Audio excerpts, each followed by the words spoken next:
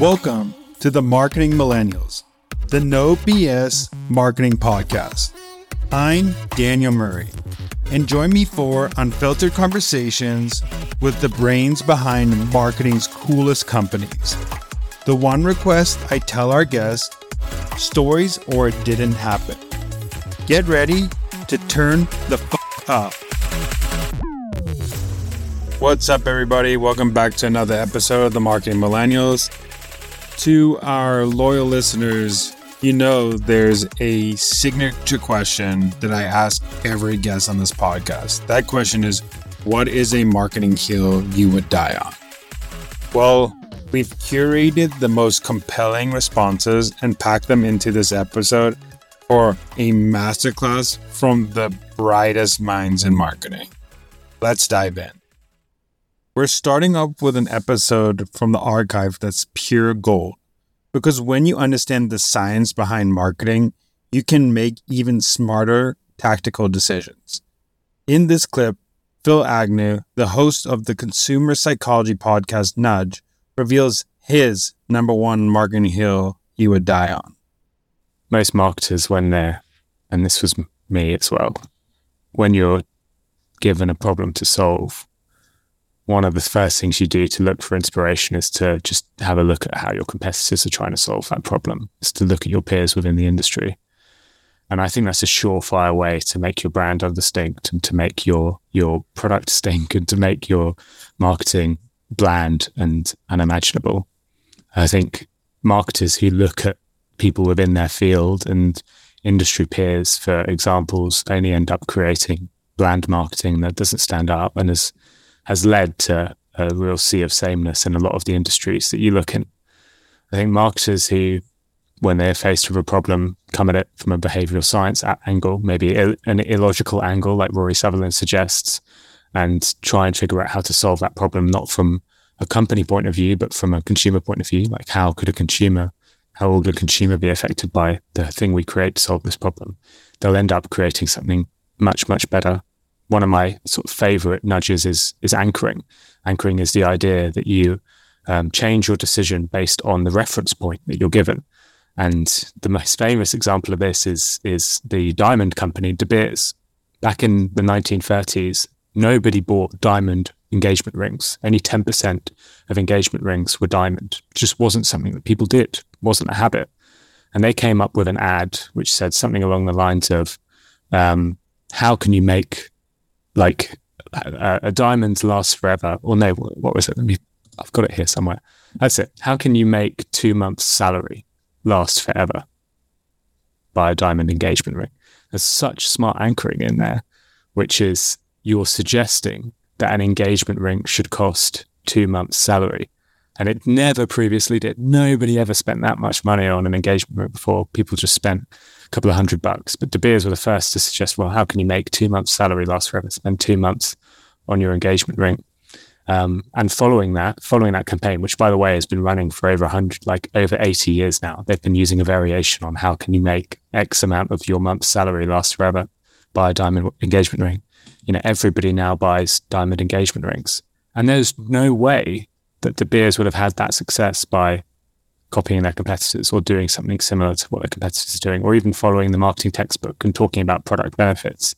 The only way they got that engagement was by applying a bit of behavior science, by looking at how people make decisions and thinking, well, diamond engagement ring costs a lot. We need to use an anchor to try and make that price seem more appealing. So they use the anchor of 2 months' salary. This next clip is one of my personal faves with Rory Sutherland, the vice chairman of Ogilvy UK and best-selling author.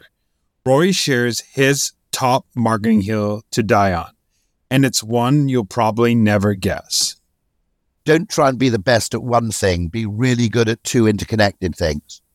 And Scott Adams has written a whole piece about this, which is really interesting, which is, okay, if I'm just trying to remember the analogy he uses, but it's kind of like if you can play, I don't know, let's say you're really good at playing the bassoon, but you're also really good at technology and recording equipment, okay?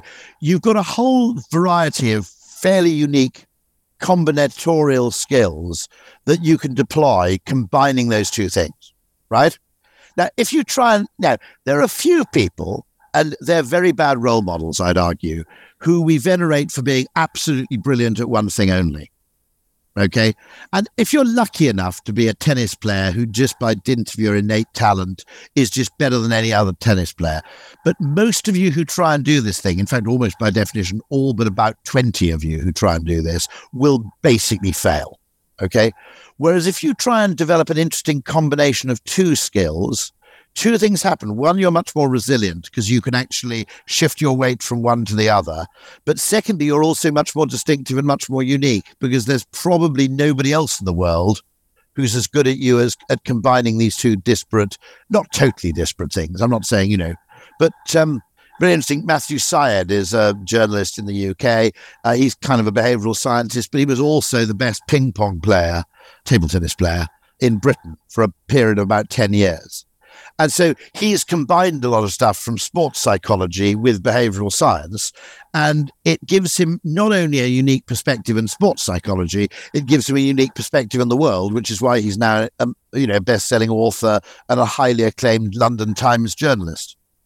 Because his perspective, the direction from which he comes, is just fundamentally oblique, and it enables him to see things that nobody else can.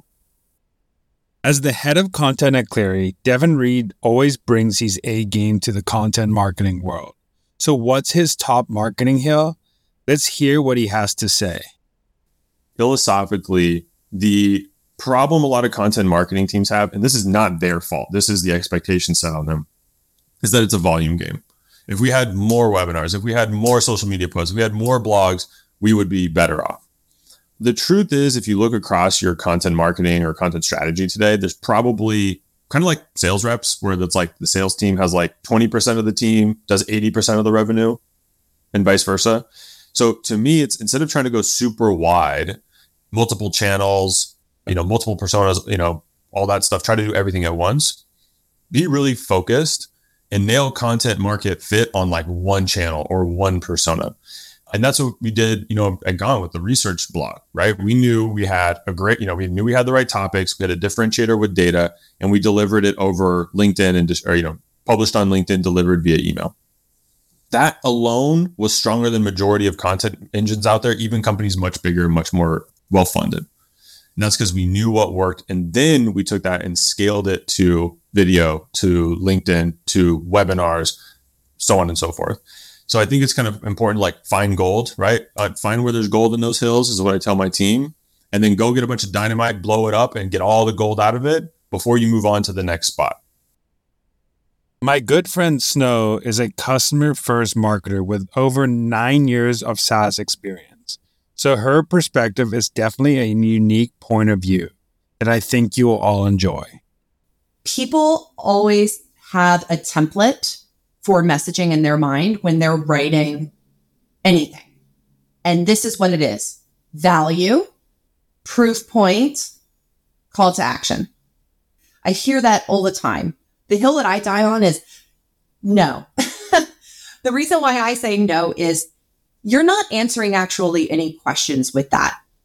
If you are writing messaging, the first thing you have to ask is, what is the person thinking when they are reading this, when they are listening to you? And are you answering those questions? Because if not, you just are producing content that looks like everybody else. Everyone is going value, proof, call to action. And people are going to pick up on that rhythm really, really fast, especially if you're implementing it on every single blurb in your website. I cannot tell you how many marketing sites I've gone to where the hero image, what is it? We fuel revenue growth. We are a platform that it's going to make your team easier to do X. Get a free trial. Every single one is that way. Even the flashy ones that we like to say are good examples. And then you keep reading, every other blurb is the same thing. Every section is the same thing. And so for me, the hill that I'm going to die on, if you've got a template that works every time, it doesn't work every time. Thanks so much for listening. Tune in next week to hear more great insights from marketing's coolest operators. If you haven't already, please consider subscribing to the Marketing Millennials podcast and giving it a 5-star rating. It helps bring more marketers into our community.